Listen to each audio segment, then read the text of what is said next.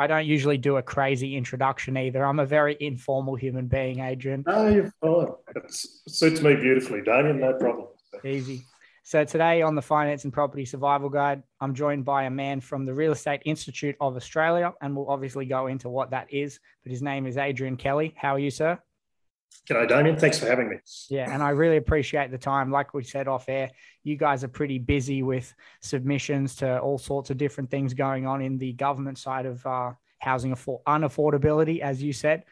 So I appreciate the time very much. It means a lot to get people on to talk. So I appreciate that. These sorts of podcasts are much more fun than government policy, I can assure you. I imagine so. I thought we could start with, if you could give the listeners a brief introduction, I guess, of who you are, maybe a little bit about what the Institute is and sort of what that role plays in the industry as a whole. Sure. So I wear two hats. So in my institute hat, I'm the president of the Real Estate Institute of Australia. So that's the national body. There's also obviously a real estate institute in each state and territory. And so we're the overarching body, if you like, which sits on top of those state-based institutes. So it's a federated model, a bit like how state and federal governments work. Right. And so the REIA, as we call it, is based in Canberra. And we have a building there, which is not far from Parliament House, because an awful lot of the work that we do is around government policy. Governments want to know what we think about policy and how it relates to housing, how it relates to buyers, how it relates to people selling, tenants as well. So we spend a lot of time doing submissions and chatting to bureaucrats and all of that sort of thing. And obviously we've been doing a lot of work at the moment on housing affordability or lack thereof in most parts of Australia, and a few other pretty dry topics like money laundering and all of those things, which go on in real estate circles. So that's the institute job. And then in my other hat, I'm a real estate agent myself, and I have been since I was 19. So I live in Hobart in Tassie, and I live on a little hobby farm about half an hour south of Hobart. So quite different to your normal real estate agent. I've got 7 offices dotted around Tasmania, which deal in both sales and looking after our tenants in our rental properties. Yeah, okay. Tasmania is a lovely part of the world too. You know what, Damien? It wasn't that long ago that everybody used to think that Tasmania was a backwater. And I remember when I finished school, all my friends moved away from Tasmania, went to Melbourne, Sydney, Canberra, Brisbane, disappeared. And even my brothers and sisters did the same thing. They all vanished because there wasn't much going on down here. But now we've come full circle, and everybody wants a piece of Tasmania. We're selling property sight unseen to people from over your way on the Big Island. And lots of expat Australians who are moving back home from overseas. And it's fair to say that demand is well and truly outstripping supply now. And I suppose that's what happens when you have clean air, good food, good wine, good farms. Everybody wants to come down here. So it'll be interesting to see how it all plays out when we get through this pandemic. Oh, for sure. Yeah, when I was a little kid, when we visited Tasmania and we drove all around, Devonport was a highlight. I remember that place really well. Port Arthur sort of messed me up as a small kid because my parents thought it was a good idea to take me on a ghost tour. That was rubbish.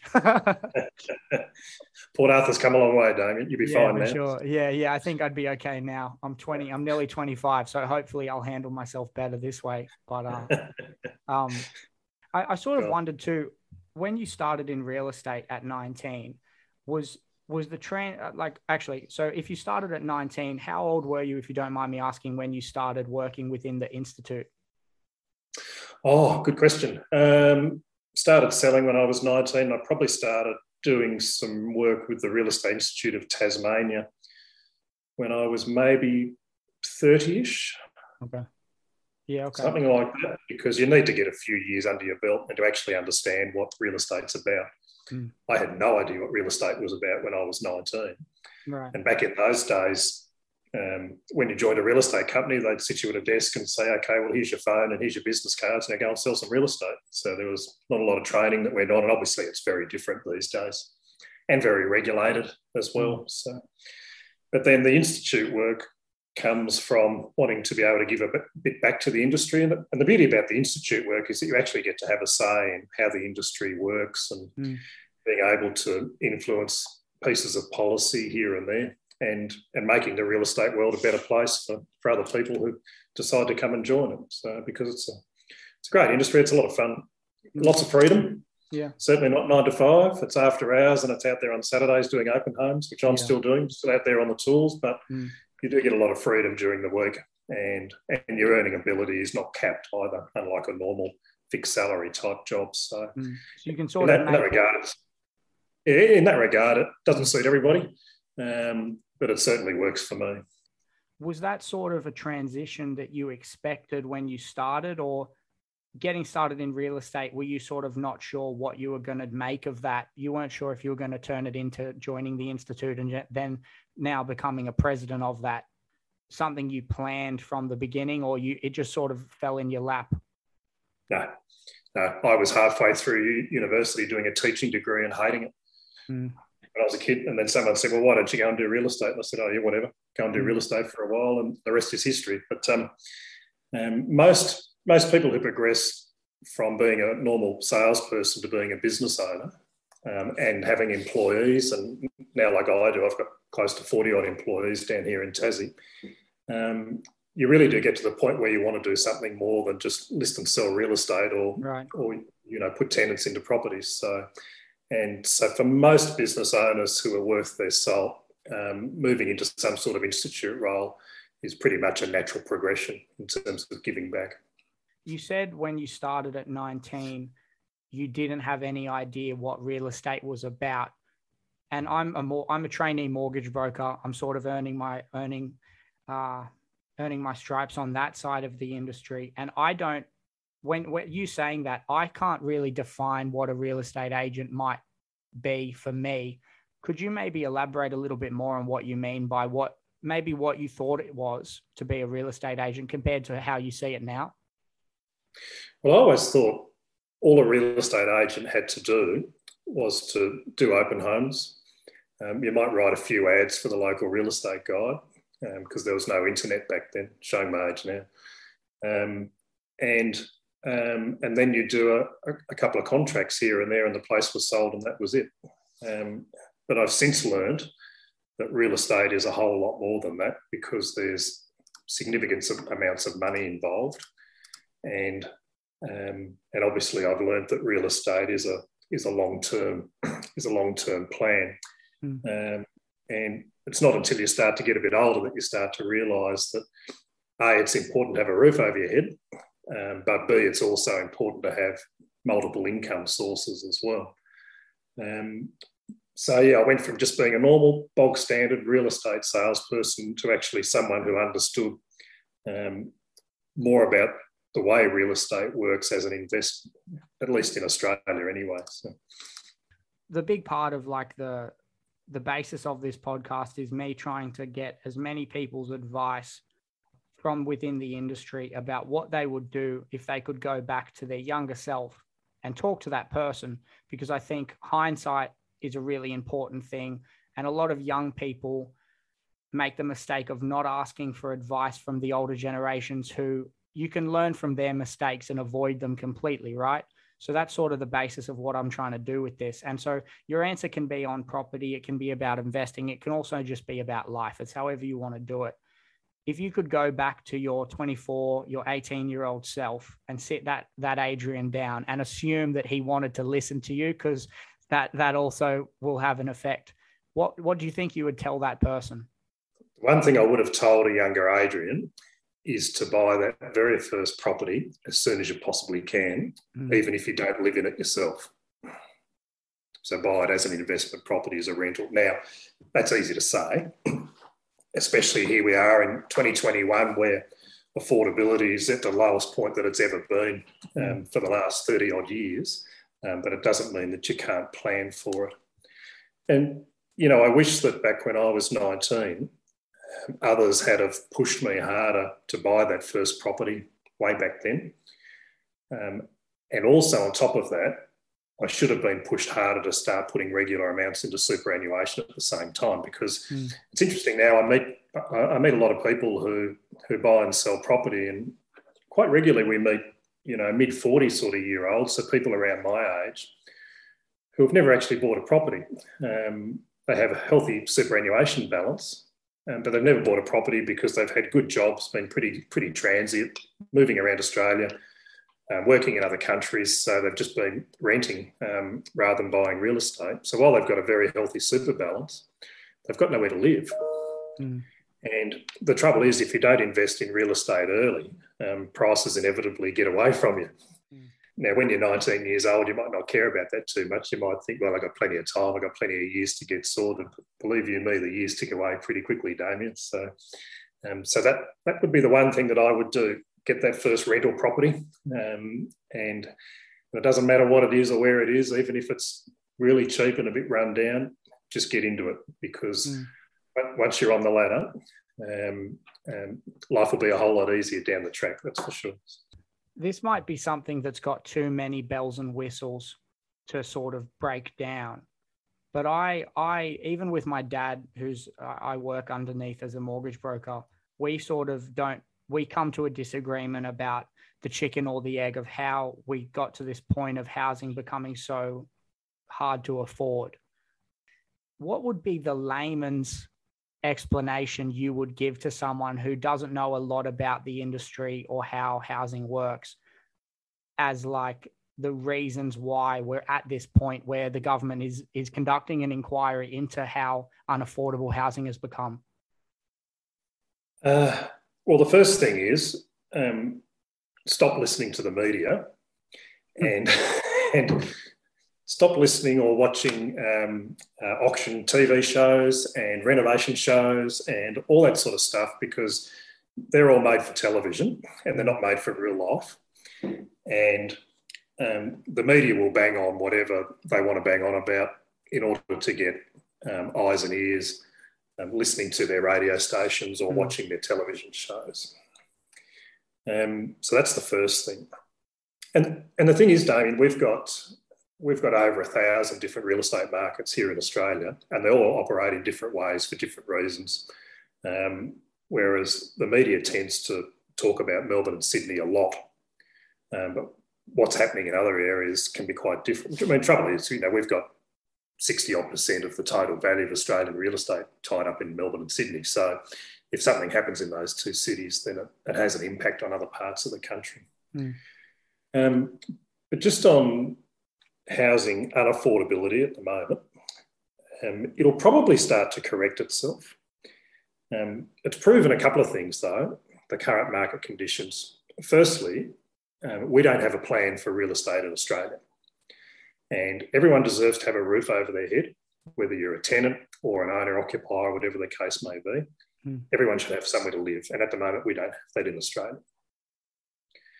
It's nonsense when we're doing a 15-minute open home on a rental property and we have 50 people turn up wanting to inspect it.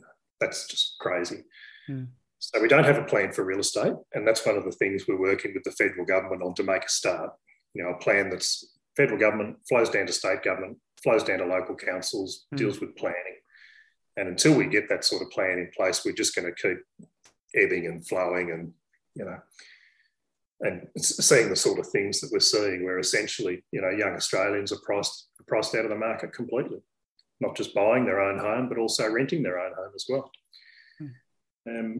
But the other big thing about housing affordability at the moment is this problem which we call supply. And when I say supply, it's two things that have happened. So firstly, over the last 20 years, we haven't been building enough homes in Australia for people to live in. And now that's caught up with us. So try getting a builder anywhere at the moment to do a renovation, and it's been well publicised, even getting timber framing for building new homes is problematic at the moment. But the second problem, and this is the big one for us, is that there's a very large volume of people who would normally put their property on the market now, springtime, coming into summertime, and they're sitting tight and they're not doing it. And that's because of uncertainty around the pandemic, particularly older Australians living in large family homes. So not only are they unsure about making that move at the moment, but they also know that it will be very, very difficult to buy something once they sell. And that's a difficult thing for an older Australian to get their head around. And the problem is that the way real estate works is that we have a domino effect. every time a first home buyer or a young Australian buys a home, because they kick off a cycle every time they do that. So a first home buyer buys, the people who sold that home probably upsizing, they might have had a child or two by that point, so they'll buy another house. Those people who sell will buy another house. So every time a first home buyer buys, we could end up with another 2, 3, 4, 5, 6 transactions which occur. And at the moment, those transactions aren't happening. So we've got very low supply, massive demand everywhere. So simple economics is coming into play, and that's why prices are rising, or have risen a good 20%, even a bit more in the last 12 months. So yeah, sorry, Damien, that was a bit of a sermon, but that's what's happening out there at the moment. So will it correct itself next year as we come through the pandemic? Hope so. We don't really, there's nothing worse for people like me as a real estate agent. For every property that we sell, we could sell it 10 times over. So we have one happy seller, one happy buyer, and then I've got to make 9 phone calls to 9 other really upset people who have missed out. And these are people that have already missed out on 2, 3, 4 properties anyway. And, that's not a space we want to work in. We much prefer a much more balanced market where we have one happy seller, one happy buyer, and one happy real estate agent in the middle, like the old days. And on the rental side of things, I can sort of attest to this. Getting a rental in Melbourne was quite easy. I inspected a place at 10 a.m. that I loved, closed on it at 3 p.m. the same day, because it's just that there's just not enough demand for a lot of the rentals in Melbourne. And that is showing signs of starting to make a recovery, but it's still in the early days, right?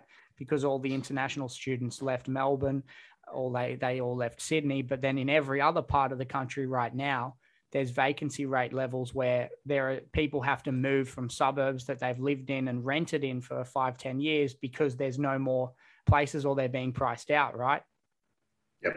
Yeah, if you want to rent an apartment in Melbourne or Sydney at the moment, do it now, because there's thousands to choose from. And like you say, overseas students aren't here. Last year, as you're aware, we had non-eviction periods put in place for tenants who may have lost employment or suffered some employment issues. A lot of those tenants were able to move out of their apartment without penalty, and rightly so, in the middle of the pandemic. They moved back in with mum and dad. They moved in with friends, sharing apartments. There's thousands of them sitting there vacant at the moment. But as borders reopen, overseas students come back, international migration returns next year, which is on the cards. Tourism starts to explode again, short-term accommodation, that sort of thing. Yeah. Most of those apartments will be soaked back up again next year. So my advice would be, if you want to go now. Yeah. Selfishly, I'm hoping that the international students that sort of are more the demographics and the countries that are usually more commonly populating the cities, Melbourne, I'm talking in particular, I'm hoping those borders don't open up until after June next year, because that's when I've already renewed my lease. Yeah, absolutely. Yeah, no, you're right on the money.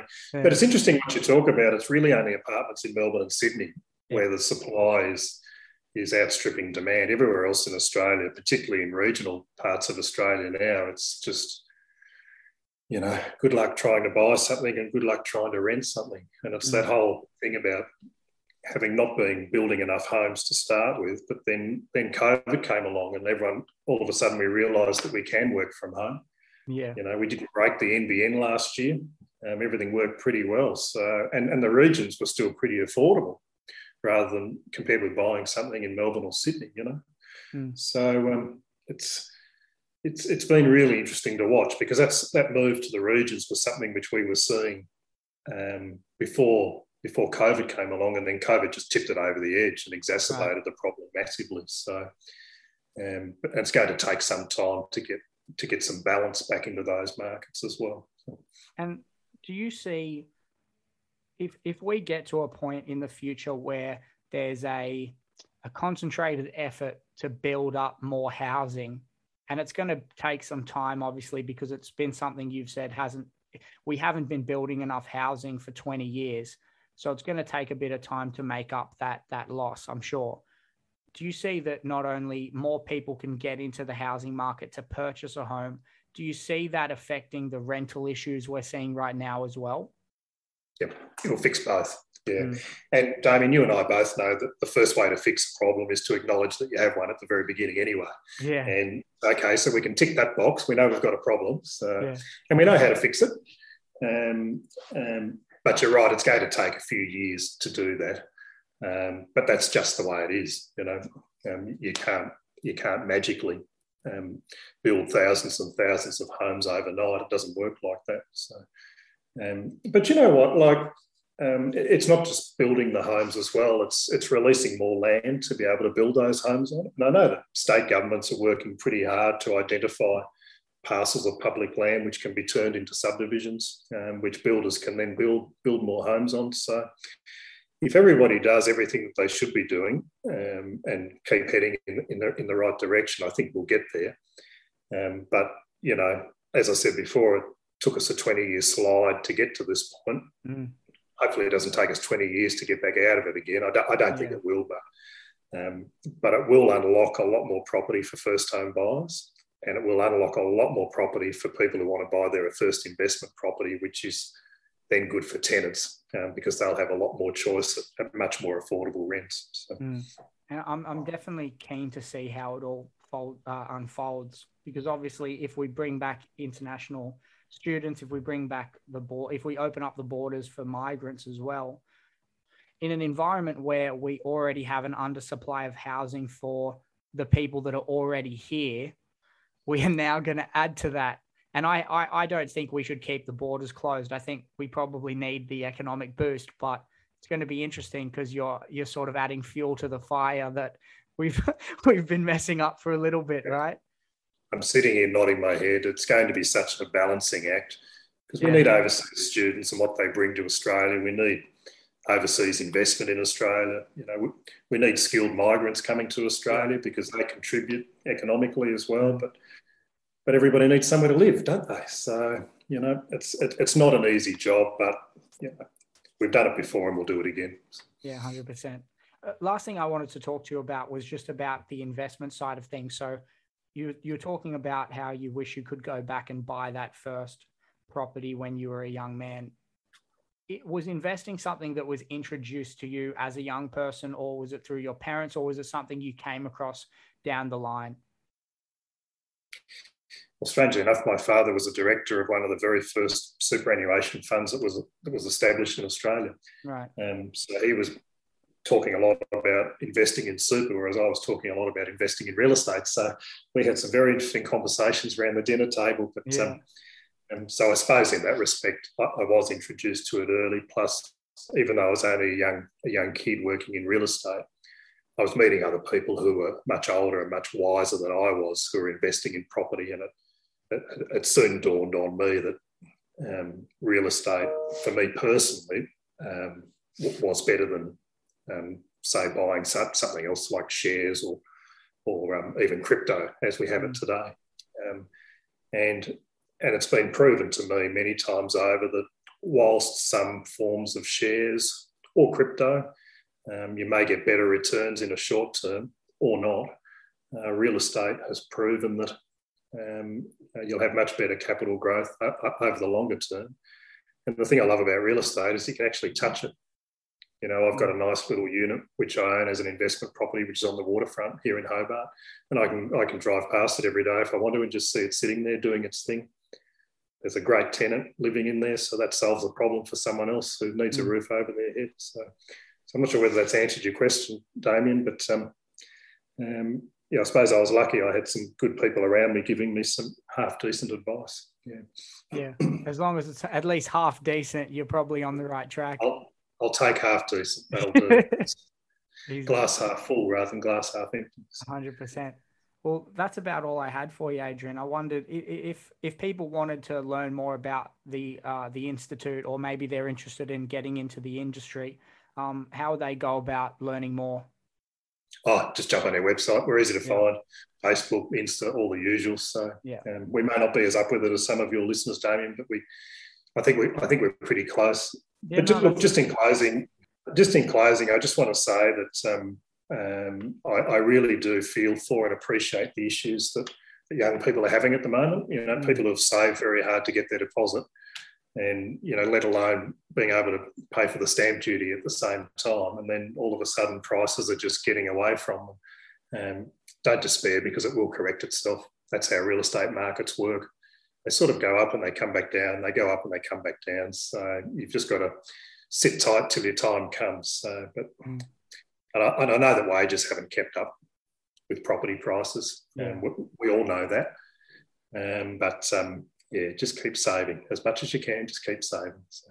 Hold the course. Yeah, yep. I appreciate that, though. It's hard sometimes. A lot of young people, like, not so much myself, because I've looked into other ways I can try and invest and at least build up a bit of money in portfolios for when the time comes that I can get into the market. But a lot of people my age, especially some of my friends, it does feel like a very uphill battle. Where we're going to inherit something we didn't particularly want or need. So I'm hoping that this inquiry into housing affordability leads to something good. I'm trying to be optimistic. Look, I'm sure it will, because like I said earlier, Damien, everybody now acknowledges that we have a problem, so now we can get on with fixing it. And the sooner the better. Yeah, 100%. Well, I thank you very much for the time, sir. It was really awesome. We'll have to do it again. Nice to have a chat, Damien. Yeah, good on you. Thanks for having me. Cheers, Adrian.